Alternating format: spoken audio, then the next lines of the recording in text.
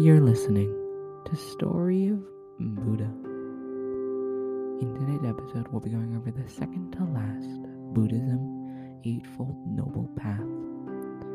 Today, we will be talking about right mindfulness. Mindfulness all around in Buddhism is a crucial trait to master. Right mindfulness is one of the most influential teachings of Buddhism and has filtered into popular culture as well as modern psychotherapy. The Buddha felt that it was imperative to cultivate right mindfulness for all aspects of life in order to see things as they are, or in other words, to stop and smell the roses.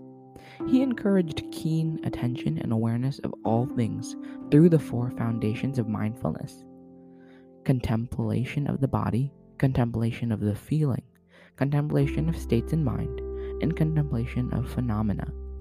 In a word, mindfulness is about experiencing the moment and with an attitude of openness and freshness to all and every experience. Though right mindfulness, one can free oneself from passion and cravings, which so often makes us prisoners of past regret or future preoccupations.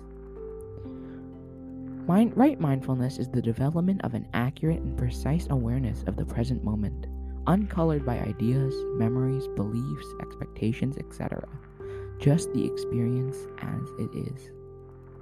Ultimately, the mindfulness of both Buddhism and psychology is viewed as an important way to understand the nature of the self and to obtain spiritual well-being.